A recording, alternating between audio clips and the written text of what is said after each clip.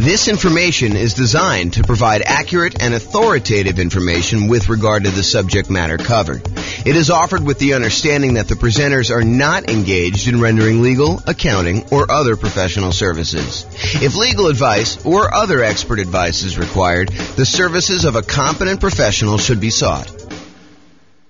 Welcome to the Carey Real Estate Investing and Real Estate Financial Planning podcast. Learn all about investing in real estate in Carey, North Carolina, with a combination of real estate financial planning and modeling with numbers specific to Carey, plus syndicated, more generalized recordings of live and pre-recorded real estate investing classes, not all of them specific to Carey. Be sure to stay tuned after the podcast for a message from our sponsors. Well, good morning and welcome everyone. I am James Orr, and this is the first live webinar I think I've done in a little bit of time, and it's the first morning webinar I've done in probably forever. Oh man, it seems like craziness.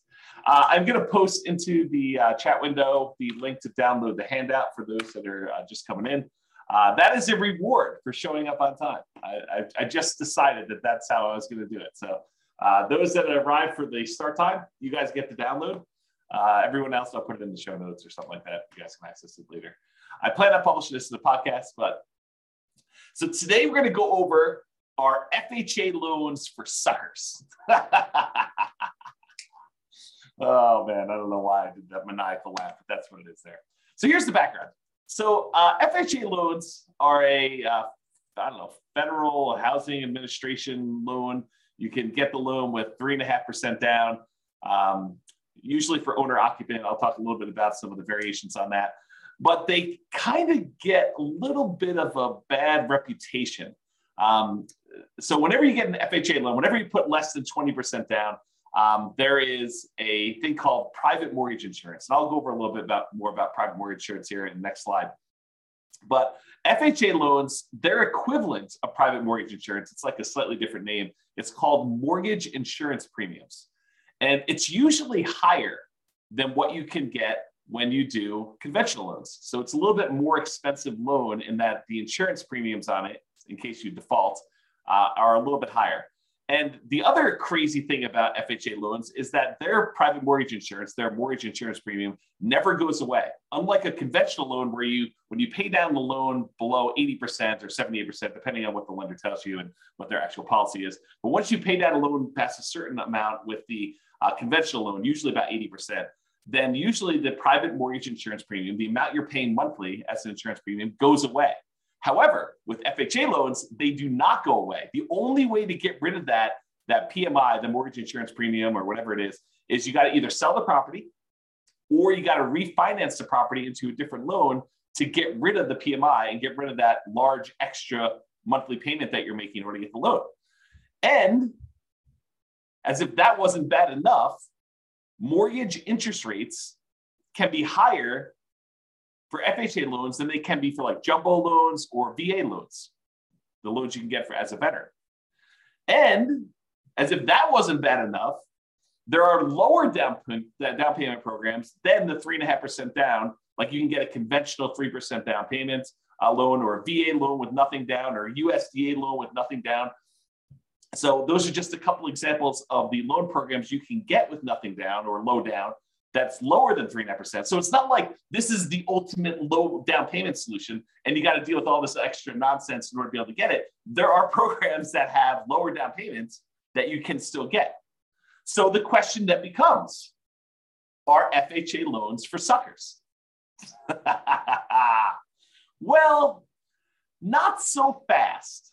Let's take a look at these issues a little bit closer and some of the benefits of getting FHA loans and see if this really is an option for you if you're still getting a loan, kind of do that.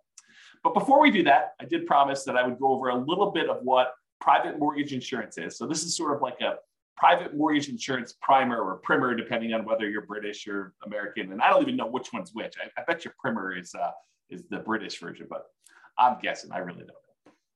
Okay, so since a hefty part of the discussion we're going to have about FHA loans involves private mortgage insurance, AKA PMI. It's often abbreviated PMI. I'm going to give you a brief introduction about like what it is here. Now, I've taught an entire 2-hour class where I dive deep into what private mortgage insurance is. And I'll probably do another class or 2 or 3 on PMI in the future. But I will put a link to the full 2-hour PMI class in the show notes so you guys can kind of access that. So let's go over what PMI is. So this is sort of like the 1-slide version of the 2-hour class. 2-hour class goes into a lot more detail. So what is private mortgage insurance and why should you even care?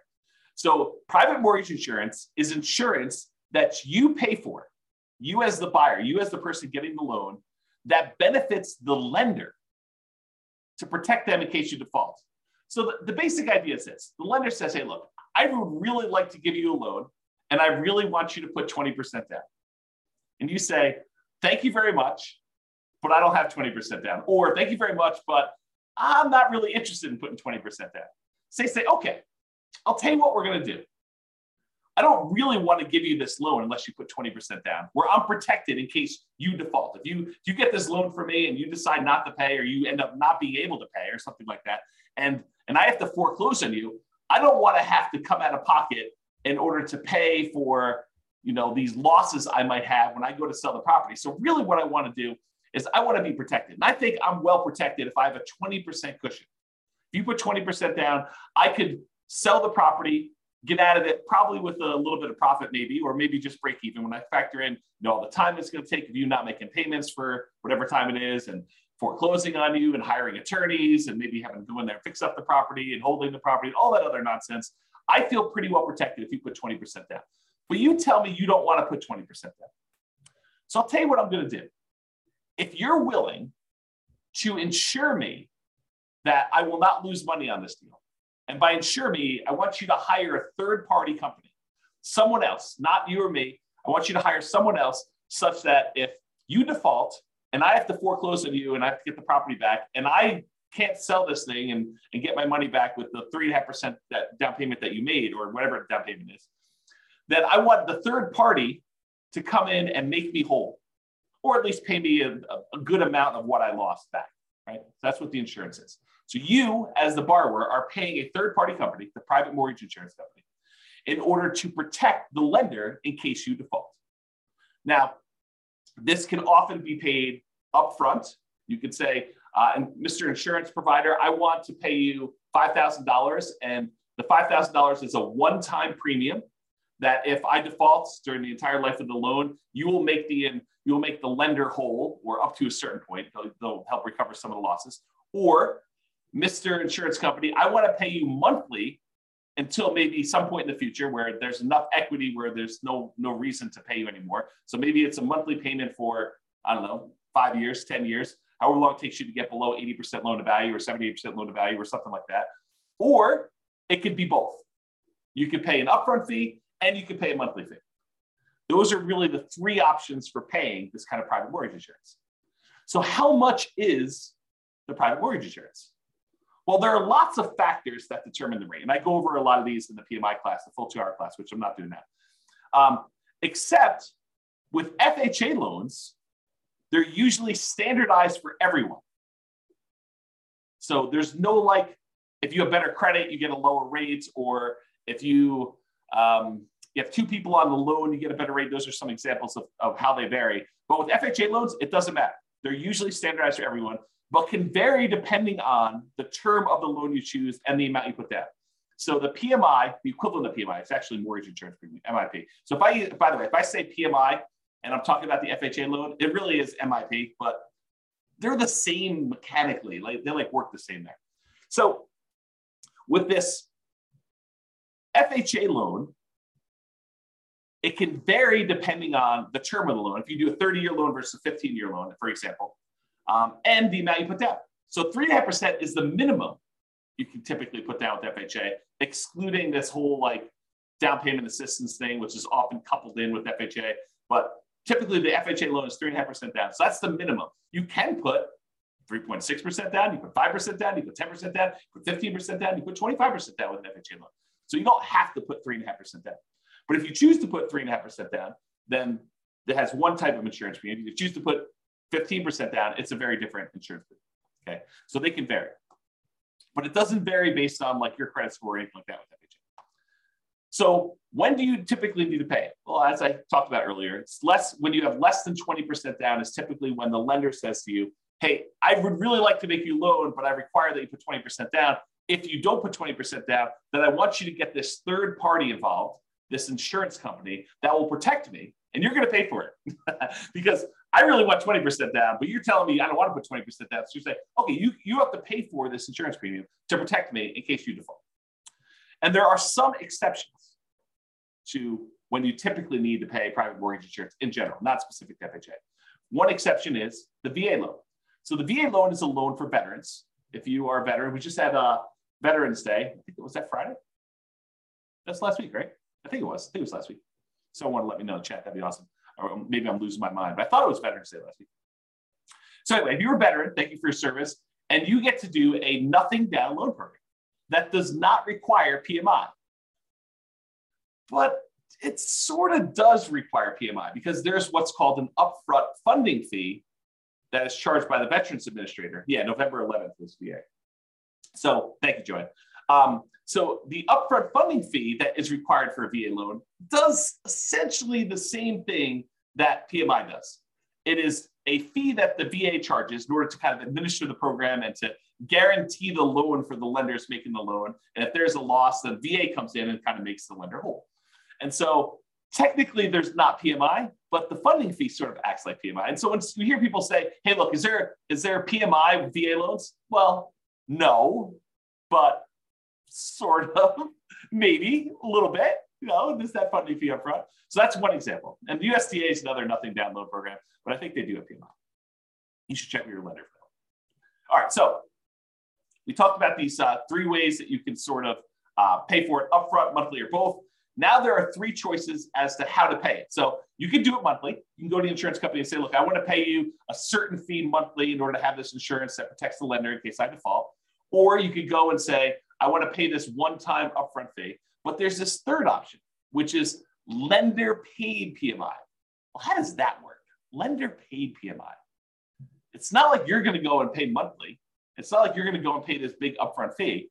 What you do is you go to the lender and you say, look, normally you would offer me a loan at 7%. 7%. That's crazy. It still shocks me to say. 7%. So you're going to go and get a loan for 7%. If I wanted to pay you extra money, I could buy down my interest rate, right? Like I can go and say, here, how about an extra $5,000 and you give me a loan at 6.875? Lender says, sure, I'll do that for a certain amount of money. And it varies depending on the loan program and the time and all that other stuff. So I give you a certain amount of money. And now the lender voluntarily says, instead of giving you 7%, I will give you 6.875% if you give me whatever it is, $5,000. Lender says, I will do that. And so you say to the lender, well, how about we do it the other way? How about instead of me coming to the closing with some of these extra closing costs and everything, how about you cover the closing costs or you give me a little bit of money to cover the closing costs and I will voluntarily take 7.125, a slightly higher interest rate. So instead of buying down the rate, you say to the lender, I will actually voluntarily pay a little bit more to get a higher rate and you cover some of my closing costs. You give me like a credit. This is the way I think about it. Well, if you think about that, if the lender gives you a credit, if you're willing to take a higher interest rate, couldn't you tell the lender, hey, listen, I'll take a higher interest rate if you pay this third-party private mortgage insurance person this fee in order to do the loan? And the lender says, yeah, that'll work for me. So I'll tell you what, normally it'd be 7%, that's just arbitrary number, 7% for the loan. But if you pay 7.25%, I will go ahead and give you a credit big enough to be able to pay this lender paid, this upfront mortgage insurance, and we'll call it lender paid PMI. Now, I don't know if the lenders would describe it as this, but mechanically, that's pretty much what's going on, right? I mean, you're basically voluntarily taking a higher interest rate, and they're getting a credit back, and the lenders basically saying, okay, we'll use that to cover PMI. So we call that lender paid PMI. So you can either do it monthly directly to the PMI provider, the PMI private mortgage insurance company, or you could do it one-time lump sum upfront fee, or you could do this lender paid PMI, which is sort of like the lender saying, okay, I'll take this thing and I'll do that. Now, in the PMI class, I go through like, pros and cons of each. And in fact, I probably should do a full new class on that. Like, what's the pros and cons of doing one versus the other? But this is sort of a class on FHA loans specifically, and we're not going to go into that. But I should do that class. Note to self. Okay, so what's wacky about the FHA loan? We kind of talked about this in general. But for FHA loans, there is both a one-time upfront payment, and in addition, there is an ongoing monthly premium payment. Whoa. So if I go get like a conventional loan, it's usually like one or the other. And by the way, there's probably some insurance company out there that will take a slightly lower upfront with a slightly lower monthly and do like a hybrid approach. It's possible that those exist. I don't know. I'm not like an expert at PMI, right? It's not like I'm the lenders or the insurance companies doing this. But there probably are some that do that. But with FHA, it's required. You have to do the upfront payment, which they call upfront mortgage insurance premium. Kind of checks out. And the monthly private mortgage insurance premium, which they call mortgage insurance premium, or MIP for short. Okay. So you have both. The upfront mortgage insurance premium is usually, and it can vary a little bit, I think, 1.75% of the loan amount. You're like, well, if I have to put 3.5% down and this 1.75, it's not really 3.5% anymore, right? It's like 3.5 plus 1.75, which if my math is right, is like 5.25 or something like that. So it's not that way. But wait, you can actually finance that. And so instead of having to come up with this 5.25% down instead of the 3.5, you could say, I'll do the 3.5%, but we'll add this 1.75% onto the loan amount so I can finance it. Okay, well, that's interesting. It's bad in some ways that I got to pay this upfront fee, and it's not the lowest fee I've ever seen, right? It's not super, super cheap to do this. And I can finance it. Okay. And the monthly part of this payment, because you have to do both with FHA, the monthly part is usually 0.85% of the loan balance. 0.85% of the loan balance. So it's almost like getting a 0.85% higher interest rate. So if you were getting a 7% loan, when you factor in what the PMI part of it would be, it's almost like getting a 7.85% interest rate. Whoa, that's much higher than I would have expected. And realize this was 0.85 back when interest rates were 3. So before you were going from 3 to now almost 4% when you have 3.875. Or 3.85, right? It increased by almost a third back then. Now it's like, well, you're at 7. It increases by 0.85, which is almost a 7. A little bit less of a percentage-wise increase, right? For those that like math. It can change if you do a 15-year loan or you put more than 3.5% down. So it doesn't have to be 0.85. And go talk to your lender. They'll give you the details on exactly what it is at the time. But it's this idea that it's usually upfront and monthly for the FHA. So you're like, that kind of sucks. So our FHA loans kind of for suckers. I don't know. We'll see. Now, what I'm about to tell you are like some of the requirements for getting an FHA loan. And I'll tell you, beware. I am not an expert on this. Your lender may come to you and say, yeah, that was true back in November of 2022, but not true today. So these things change over time. Don't rely on this thing and go to your lender and say, hey, James told me on a webinar that is this. You're going to do that. He told me that's what it is. You must obey what James said. If only I had that power. If only I had that power. I don't have that power. So what I'm about to tell you might be different. Things change over time and from lender to lender. So, you may hear me tell you it's 0.85 or whatever it is. Those don't usually change, but the requirements might change because the lender may say, the underwriting requirement is this, but we're going to add an additional overlay, an additional requirement that we do on top of these. And so you may want to check with different lenders. So always check with your lender to verify what I'm telling you. Just because one lender you talk to says it can't be done does not necessarily mean that it can't be done. They may not be able to do it, but another lender may be able to. Different lenders have different loan programs. Realize that. Not everyone is exactly the same. Different lenders look at things differently and may be willing to do something that all other lenders won't. I don't find these to be as true, but I do find it to happen occasionally where some lender will be like, oh yeah, we do that all the time. It's not a problem. And other lenders have been telling clients no. We will primarily be discussing what I believe most lenders will do. But as I said, some lenders have these overlays or internal policies that are more restrictive than what the loan program requires. For example, the FHA loan program may require a credit score of 640, but the lender may have an overlay that says they're not going to originate FHA loans unless the borrower has a credit score of 660. So they can voluntarily choose to do these overlays. And if you went to another lender, they may be willing to give the originate the loan with a minimum of 640. So just realize that could happen. Okay. So let's talk about rates. How do FHA loan rates compare to some other loans, like the 30-year conforming loan or 30-year jumbo loan or a 30-year VA loan? This chart goes back to November of 2021. It's put out by Black Knight. Where's the name of these guys? Black Knight Holdings Company, Black Knight Technologies. They're basically a mortgage company, a company that does stuff for mortgage lenders. They're kind of like a behind the scenes thing, and they aggregate a bunch of data. And so this shows you historical stuff. And the FHA loan is this blue line that's sort of in the middle most of the time. The highest interest rate loan typically is that 30-year conforming loan that we see. It typically is blue. And there are times when FHA loans are a little bit more expensive than those, but historically, recently it seems like the 30-year loans have been a little bit more than the FHA loans and all the other loans, honestly. The jumbo loan tends to be sort of toward the bottom. I can't quite tell the differences between those yellows, but I think those are typically the bottom ones. The FHA loan is this blue one, sort of in the middle here. And then the VA loan tends to be one of the cheaper loans you can get. So you can kind of see the differences in rates between all those. Now, I want to point out something to you.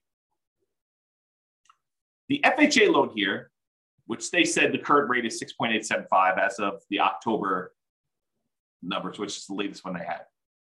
So they said the rates for 30-year FHA was 6.85. That does not include that 0.85% mortgage insurance premium. So this conforming loan, assuming you're putting 20% down, does not have a mortgage insurance premium. But the FHA loan would, and it's not shown on here. So realize the FHA loan is much higher than what these would be. So it doesn't take into account that PMI. Okay. So it might look like it's a lower rate than what you could get for a 30-year conforming, but when you add back in the PMI, it's not a lower. It's like a higher monthly payment. So like we're beating up on the FHA loan. We're saying, hey, look, this might not be that great. And then we're going to talk about why you might still want to do it. So mortgage insurance. I'm going to show you an email receipt from a credit union local to where I live. It doesn't matter. You can go find your own local credit union. This is not, I'm not offering you this rate. It's not like, oh, James told me I could get this rate. No, that's not what I'm telling you. So you need to go contact your own lender. Rates can vary over time, even throughout the day. Like, some lenders say, oh, in the morning, the rates were this, the afternoon, they're this, they change hour to hour. Based on the loan products, so if we talk about different loans or whatever it is, your credit score, although FHA rates don't typically vary based on credit score. That's a plus for FHA, right? Unless you got good credit, then it's not a plus because you're sort of getting lumped in with everybody in this mix. If you have really good credit, then you're sort of being penalized because the rates don't vary with credit score. But if you've got a bad credit score, you're like, oh, this is pretty good. I'm kind of winning here in a little way.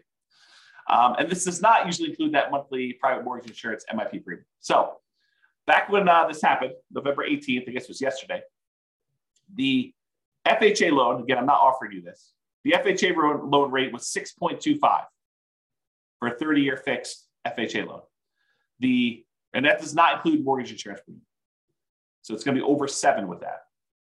And then the 30-year fixed conventional loan was 6.625, which would be lower than what the FHA would be with PMI, but it's higher than what it is without PMI, think about it that way. And I guess they don't do VA here, but they have some ARMs and they have some jumbo loans. Jumbo loan 6.875 and the 7-year ARM jumbo is 5.875. So you can kind of get a feel for that. Okay, so I just want to give you a feel for what rates were. So how popular are these FHA loans? Is this like 1% of the population's getting them? Like no one's getting them, but we talk about them all the time? Or like 80% of the market's getting them? Like what's going on? And so this shows you, same company, Black Knight, put out this or Originations Market Monitor report. This is through October 2022. And it shows you what percentage of all the loans that all their companies are doing based on the type of loan. And so conforming, I'll just do this last one. You can go look at historically. These do change a little bit over time. But historically, conforming right now is about 56.4%. So a little bit more than half of the loans are conforming loans, conventional type financing. 15.8% are non-conforming loans. 17% are FHA. So not quite a fifth, but a decent amount, like a significant enough amount that you could say, hey, this is pretty significant stuff. Only 10% of the loans right now are VA loans, and only 0.8%, less than 1% of loans are USDA. And the benefit of the USDA loan, it's another nothing down loan program. You got to buy in a rural area, although I think some people would be surprised what's considered rural. And you can look up if your area is rural on the USDA website. Just look up a USDA eligibility map, and it will allow you to type in addresses and find out if that property qualifies for USDA loans. And there's some income limitations. You can't make too much, can't make too little. The VA loan's a nothing down loan program, and you have to be a veteran. So if you're not a veteran, you can't get that nothing down loan program, but you can get a nothing down loan program with the USDA. Otherwise, you're probably looking at either 3% conventional, 3.5% FHA, 5% conventional or more, type of thing. So USDA, very, very small percentage of the loans, less than 1%. VA is 10%. FHA, 17, a little less than a fifth, all those loans there. So you get a feel for how big of a deal these are. One of the advantages, though, of these FHA loans is they are easier to qualify for. So conventional loans, the minimum down payment for the conventional loans as of right now, and these loan programs can change, but right now, 3% conventional loan. FHA is 3.5%. So more down payment for FHA than conventional. The minimum credit score to get a conventional loan is 620. With FHA, the minimum is 580, but you got to have all the stars aligned and have a whole bunch of extra things in order to get that 580 credit score, right? Everything's got to be perfect. Otherwise, you're probably looking at 640 for the FHA. And that is a much more lenient credit score for getting the FHA. In fact, FHA tends to be the go-to loan if you've had some credit blemishes or issues in the past. If you had a bankruptcy, that's fine. If it was more than 2 years ago, you can still get an FHA loan, as long as your credit score's gone up, right? You got to be working on stuff once you've had that bankruptcy. You had a foreclosure, no problem. FHA loans will still do those after 3 years. Conventional, a little longer. Okay. Can the co-borrower, if you want to get a co-borrower to help you qualify for the loan, must they be related? With conventional loans, they do not need to be related. With the FHA loans, they must be related to you. And if you're like, hey, what's the relation? Can this be like my second cousin? I don't know. Go talk to a lender. They'll tell you that. They'll go look up the guidelines and let you know. Okay. Maximum debt to income for conventional loan, 45%. So relatively standard. For FHA, you can go all the way up to 57% debt to income. So this is a higher risk loan for the lender, right? Because they're willing to accept people that have had bankruptcies relatively recently, within 2 years, more than 2 years rather. Foreclosures, at least 3 years ago, they'll allow a maximum debt to income, which is significantly higher. So they're kind of taking on more risk, which is reflected in these extra mortgage insurance premiums and stuff. And then the single family home max loan limit, you can kind of read what those are. Those do change over time, so I'm just not going to read them out loud.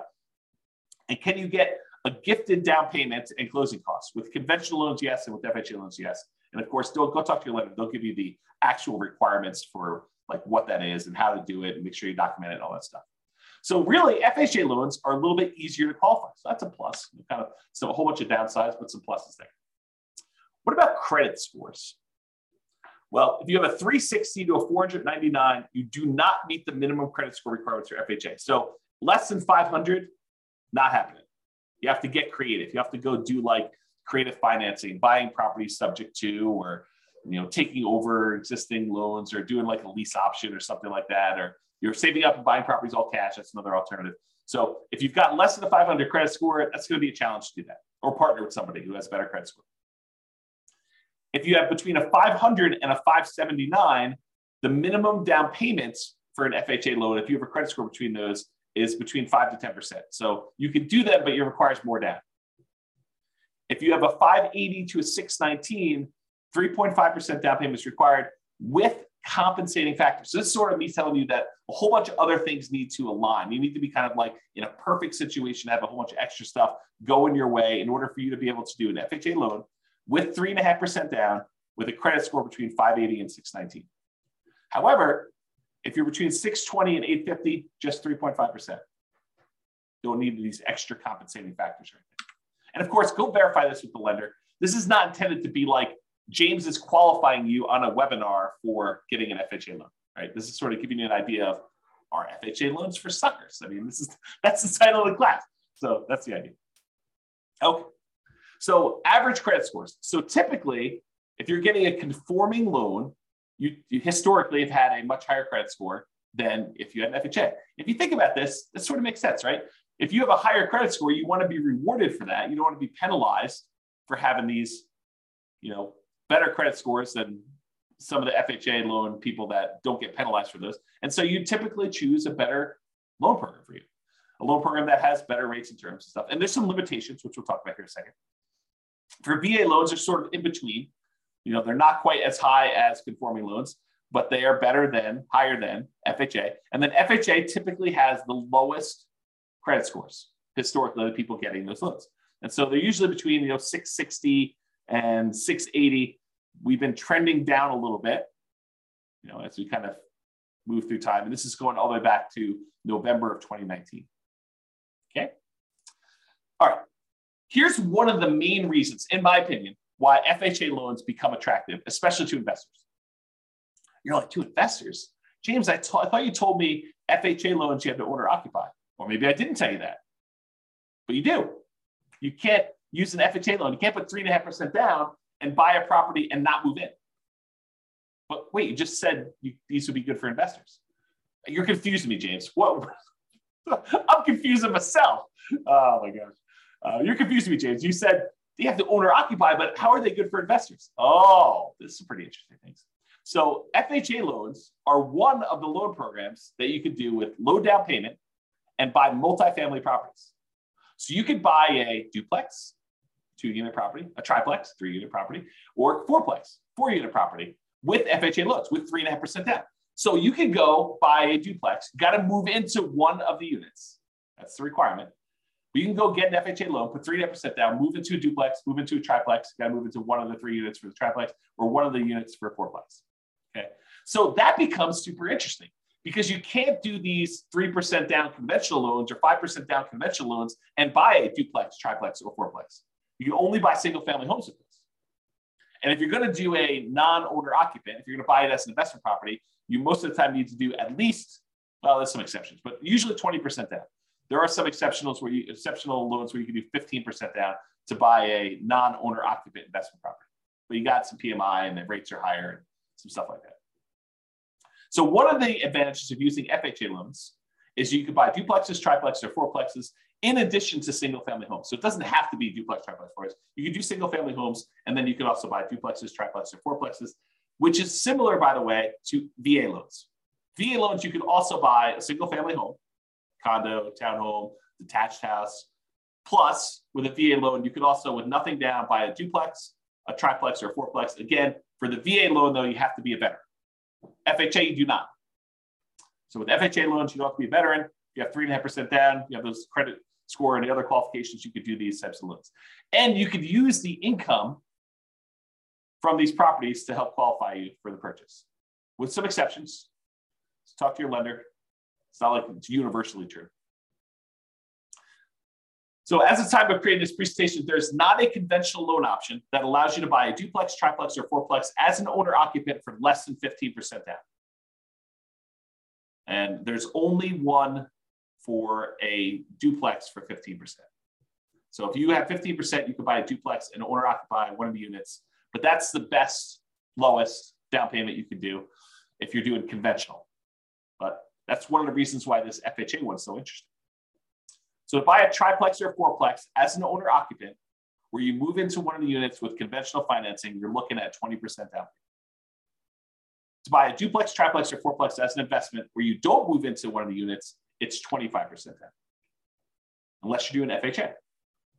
FHA allows you to move in and do 3.5% down. It won't allow you to do any where you do not move in. So FHA is not a loan product for you doing non-owner occupant financing. But what if you're buying these single family homes, right? Remember we talked about FHA loans? Like, hey, I want to do this FHA loan. I want to buy a single family home. Can you buy a single family home and use it as an investment? Well, you got to live there for at least a year. And this becomes that nomad strategy where you buy a property, you move in, you get owner occupant financing, you get owner occupant down payments, you move in, you live there for a year.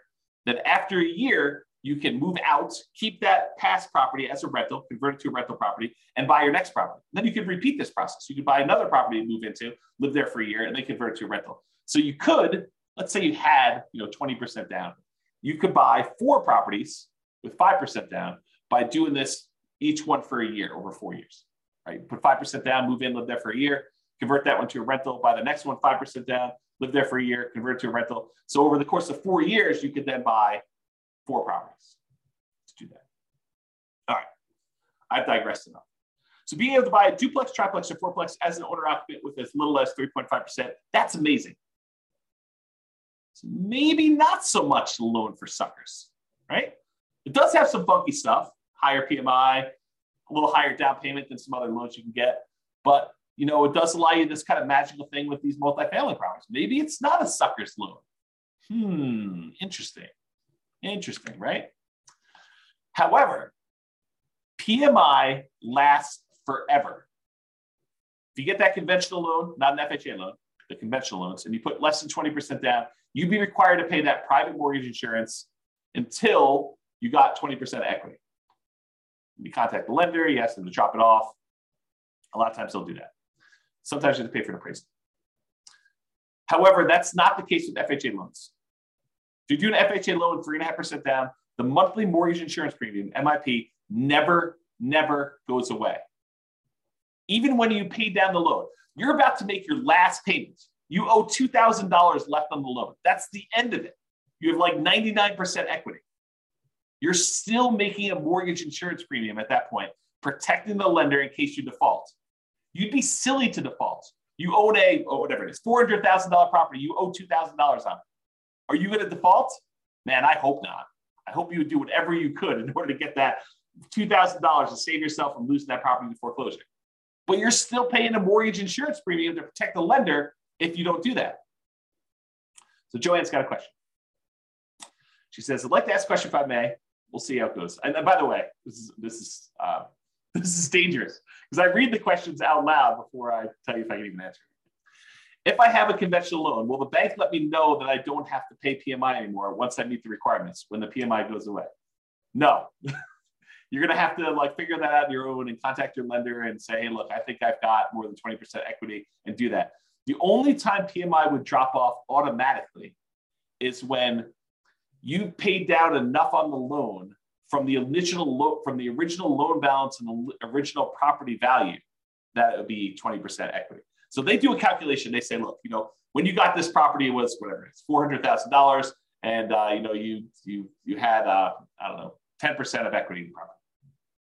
They will do a calculation when you get your loan. They'll say, okay, based on just making regular mortgage payments for the next X number of years, when will you have 22% of equity? And they'll say, okay, at that point, we're going to automatically drop PMI off. But a lot of times, property values have gone up while you've owned the property and you paid down a loan a little bit. And so you've created 20% of equity. And at that point, with some lenders, most lenders, you can contact them and say, look, I think I have more than 20% of equity. I'd like to have PMI removed. And a lot of times you have to contact them and sometimes pay an appraisal fee in order to verify the value and stuff like that. So there you go. Awesome. Mortgage is going to be paid off in 8 months. Woo! That's awesome. Congratulations. That's cool. Okay. So that PMI, getting back to FHA stuff. So that PMI, the mortgage insurance premium, MIP, monthly payment that you have for mortgage insurance, FHA loans, that does not ever go away, which is crazy. So how do you get rid of it? You got to sell the property. Probably don't want to do it. Well, maybe you do. Probably should do a class on that. Probably should do a class on when to sell a property. Do some calculations of what return you're getting. Yeah, I got to do a class on that. Anyway, so you get to the point, though, you got to either sell the property to get rid of it, or you got to refinance and get into a different loan that no longer has PMI. Because now you've got 20% of equity or more. And so you go do that and you refinance into another owner occupant loan if you're still living there, or a non-owner occupant loan, investment property loan if you're not living there, you can do that. If you happen to do an FHA loan where instead of putting 3.5% down, you put more than 10% down, the mortgage insurance premium does go away after 11 years. So if the mortgage insurance premium not going away is an issue with 3.5% down, anything less than 10%, honestly. If you put more than 10% down, then MIP does go away after 11 years. So something to be considered, something to consider. The other issue with FHA loans is, and there are some exceptions to this, but typically you can only have one FHA loan at a time. There are some weird exceptions. So if you thought to yourself, look, James, this is amazing. I don't know what you're talking about. FHA loans are not for suckers. This is awesome. This is what I'm going to do. I'm going to do a 3.5% down fourplex, live there for a year, move out of the one unit, go buy another 3.5% down fourplex, live there for a year, and I'm going to do this 10 times. And I'm going to have 40 doors after 10 years. This is amazing. Well, not so fast. You can only get one of these FHA loans. There's some weird exceptions, like if you move more than 100 miles away, that you can get another one. Or if you inherit a property that's got an FHA loan on it, you might be able to have two at the same time. There's some weird stuff like that. But for the most part, you're not getting 10 of these loans.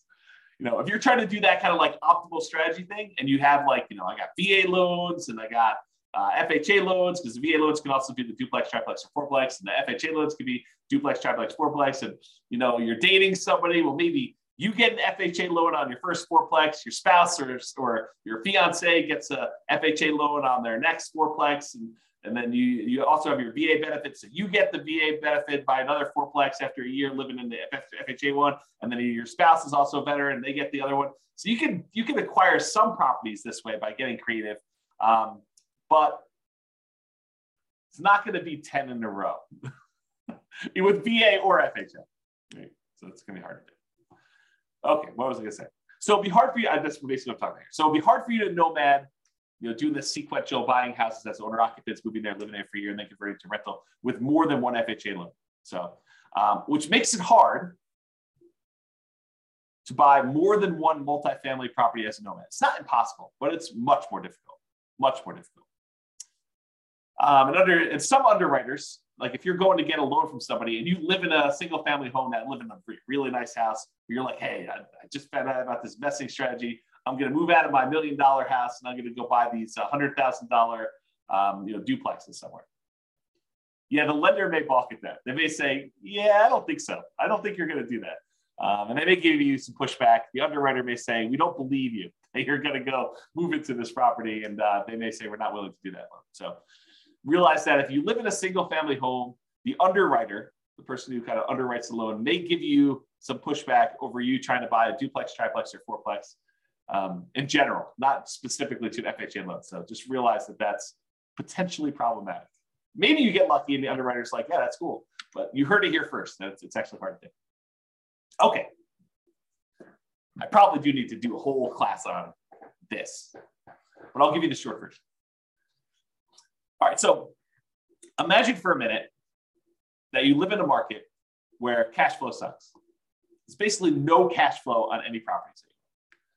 It covers itself, but it's zero, like zero positive cash flow. It covers all the expenses and maintenance and property management, all the other stuff you're doing there, your mortgage payment, but there's no extra cash flow for you. So you have no cash flow on this property. And let's further assume that the property does not go up in value. You buy a $100,000, $400,000, $1 million property, and guess what? 30 years from now, it's worth exactly the same. Still worth $100,000, $500,000, $1 million, whatever I said. It's the same price property. So you have no appreciation, you have no cash flow, and I'll even say the tax benefits you get and cash flow net out to zero. So you got some tax benefits from owning this property as a rental. Let's just assume that and cash flow are a wash, like zero. You're not making any benefit from that. So you get no appreciation, no cash flow, no tax benefits, but you do get the paying down on the loan. So you're making ground. You put up whatever it is, 3.5% down payment on the property, And at the end of 30 years, the property is paid off.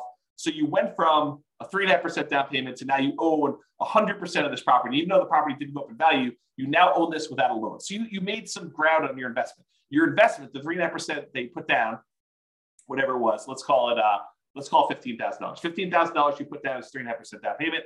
That now is worth $300,000 at the end of 30 years. So your $15,000 grew to be a $300,000 paid off property, even though the property value didn't go up and you made no cash flow on it. And honestly, after the property is paid off, you probably have cash flow at that point. But let's assume there's no cash flow over the entire period that you own it. What's the return you're getting by putting that 3.5% down and then having a paid off property at the end, even though the property didn't go up in value?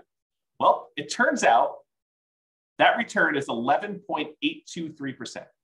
So you got an 11.823% return, compounding annual growth return on your money for that entire 30-year period. Well, that's interesting. What kind of returns might you get in the stock market? I don't know. 5, 6, 7, 8, 9, 10, 11, 12, depending on who you believe and what numbers you believe and how that all works out. And that's not guaranteed, right? That's fluctuating. You don't really know what the return is. I mean, a lot of us have seen our stock market accounts kind of go down the last, I don't know, couple of years. So you have this variable rate return, but which might be, I don't know, probably 8%, give or take. I mean, I don't really know what it is. But now I tell you, look, you put 3.5% down this loan, and I'm assuming property values don't go up at all. You got no cash flow. You got no tax benefits. This is just paying down the debt on the property. You get 11.8% return by getting this FHA loan. Well, that doesn't seem like a sucker's deal. You're getting 11, almost 12% return on your money by doing this FHA loan, by having a paid off property. Well, that's pretty cool. What if you put 5% down? You did a conventional loan. You put 5% of the property value down, and at the end of 30 years, you have a paid off property. That's 10.5% return. So FHA loan, because you put less down and you still have the same paid off property at the end, the same value of the property at the end, that's paid off. It's a little bit better return. So 10.5% if you put 5% down. If you put 20% down, it's only a 5.511% return, about 5.5%. And if you put 25% down, it's about 4.7. So the more you put down, the lower your return is on that down payment as it grows through a paid off property. So an FHA loan with a relatively low amount down is 11.8%. When did an 11.8% return on your money become a bad deal? When did that happen? I didn't get the memo. If you only put 3% down, you got a conventional loan with 3% down, that's 12.399. So if you really factor in that you probably have some appreciation, property values probably went up over 30 years. It's my guess. It could be that you don't have property values go up, but they probably did. And you probably had some tax benefits for 27.5 years. If you're renting out the property, you get that depreciation benefit. And you probably had a little bit of cash flow. I mean, maybe not up front, maybe it's negative up front, but over time as rents sort of creep up and your mortgage payment's fixed and your rents kind of creep up a little bit, maybe you go from having negative cash flow, depending on your market, to maybe you have some positive cash flow. And as it gets further and further out, maybe you have more and more positive cash flow. So maybe you do have some cash flow, but as a baseline, get that 11.8% return. Not bad, right? Not a bad thing at all. So in conclusion, that's where I wrap things up. Here are some of the downsides to doing FHA loans. They have higher private mortgage insurance. It's typically higher than what you can get if you got conventional loans. There are lower than 3.5% down payment options available with other loan products. There's like nothing down USDA, nothing down VA, 3% down conventional. There's probably some other local loan products you have. So there are lower down payment products available. So it's not the lowest down payment loan product. They have both the upfront mortgage insurance premium and that ongoing monthly mortgage insurance premium. And you don't get any benefit for having higher credit scores that will lower your PMI. So in those ways, it's kind of sucky, right? I mean, you got upfront, you got monthly, and it doesn't go away.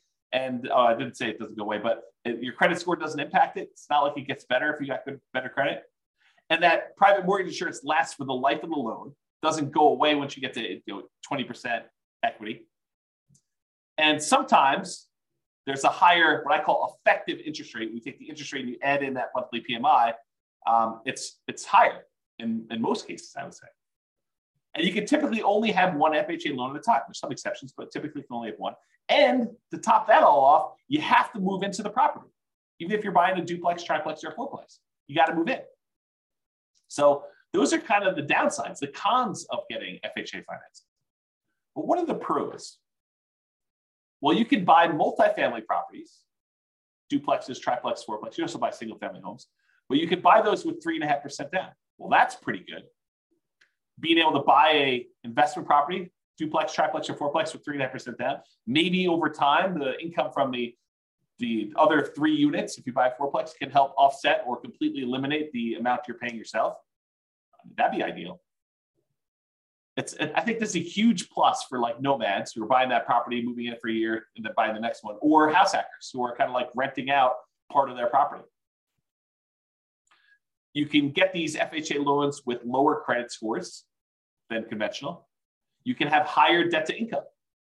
So if you've got a high debt to income ratio, these will allow you to qualify for these. It's also easier to get with a recent bankruptcy or foreclosure. I think it's 2 years for bankruptcy and 3 years for foreclosure. It has to be that long away from when you did it. And this is often the loan combined with down payment assistance programs. So a lot of times if you have down payment assistance in your local market, they're combined with FHA loans in order to do this. So for those reasons, there's some pros. So I don't know. What do you think? The question is, are FHA loans for suckers? Definitely has some downsides, definitely has some upsides. What do you all think? Anyone want to participate? Tell me what you think. Otherwise, that is the end of the presentation. No one wants to participate. Or people are typing real stuff.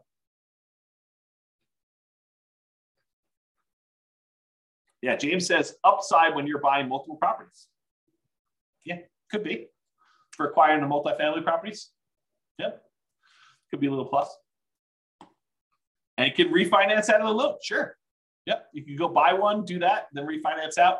The tricky part about refinancing out would be trying to qualify if you've moved into a single family home in between. But yeah, sure. You could do, if you wanted to like move into a fourplex, live there until you have enough equity to refinance out of the loan and then use your FHA benefit again in order to buy your next fourplex, sure, you do something like that. Yeah, Tony says in our marketplace, there's a limit on the FHA loan limit, and it's hard to buy a fourplex with that loan limit. Sure, absolutely true. And so you got to look at your market or be willing to buy, I don't know, lower price, which sort of implies lower quality product.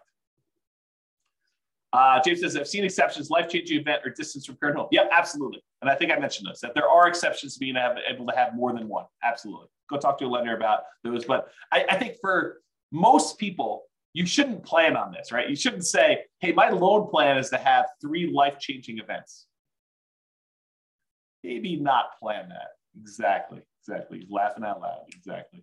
But, if it happens, yeah, absolutely. It gives you an opportunity. You get transferred for your job and you're going to move into another city. Well, now you can start over and do another FHA loan there and keep the other one in the other market where you live or something like that. Yeah, if those things happen, great. If you're planning on those things happening, kind of weird. Helen says, can you get an FHA loan if you already have a house you bought cash or even if you have a mortgage? Yep, sure can. Sure can. You can get you can get an FHA loan when you have another mortgage on something else or a few other things. Tony says, I was able to remove PMI on, I won't say the name of the neighborhood property, and I won't say the city, could be removed too, but there is a 2-year seasoning time frame. So he's talking about how he bought a property and we saw fantastic appreciation and a little bit of debt pay down during that time. And he almost very, very quickly had enough so that he could get rid of PMI. But they said, hey, look, there's a minimum amount of time you had to wait for this PMI. We won't remove it with less than 2 years. So I think that's what he's trying to say in those things. Joanne says, thank you for this webinar. I had no idea I had no idea who you were. Listen to the podcast. Oh my gosh. I guess that's funny to me because I know myself. I'm like, I know who I am, but I guess other people don't know who I am. Oh boy, that's awesome. Well, I'm glad you're going to listen to the podcast, John. Thank you very much. I appreciate that. Just discovered us for the first time. That's great. Helen says, FHA possible if you have a business and not a job, so you only have rental income. Again, you want to talk to a lender But my understanding is if you have tax returns and you can prove that you can qualify for the loan, they will allow you to do it. But again, talk to the lender. And I would talk to, if one lender tells you no, I would talk to like at least a couple more to make sure that they're not just, choosing not to do those loans and telling you that they can't do them when, another lender can. But I don't know. I'm not a lender. I don't know all the underwriting guidelines. They're available. They're posted online. It's a government-backed loan product. So you can go look it up if you want to. Or the easier route is pick up the phone and call a lender and say, hey, here's my situation. Can I get an FHA loan? And they'll do it for you. So. Cool. All right, guys. Well, I appreciate it. Hope you enjoyed the webinar. Hope you enjoyed this, our FHA Loans for Suckers. Insert maniacal laugh here. So that's all I got for you. I will talk to you all soon. Be on the lookout. I probably will do some more webinars. So I'll probably do some more of these in the future. Oh, Carlos, buddy. Good to see you. Yeah, you're welcome, Tony. It was amazing. That's great. You're welcome, James. Very good webinar. I appreciate that. Yeah, you are very welcome, Helen. Who said they don't know who you are? You're terrific. I appreciate that. That's really cool. Yeah, have a great Thanksgiving to all. I appreciate that. You're welcome, Ben. Have a good weekend to you as well. Good to see you all. I will talk to you all soon. Bye-bye for now. End of the webinar. With home prices up, mortgage interest rates up, and rents up, but not quite enough to counteract the higher prices and interest rates. Cash flow on rental properties in Cary is harder than ever. Book a call with the Real Estate Financial Planner to apply our proprietary 88 strategies to improve cash flow on your rentals. See the show notes for a link to schedule your call and improve your cash flow today. If you're a real estate agent, lender, or professional in Cary that wants to help our real estate investor listeners, consider reaching out to learn about collaboration opportunities with this podcast. We'd love to add more value to our listeners by having you assist our investors buy, sell, and finance their real estate investments. See the show notes to schedule a call to discuss collaboration opportunities.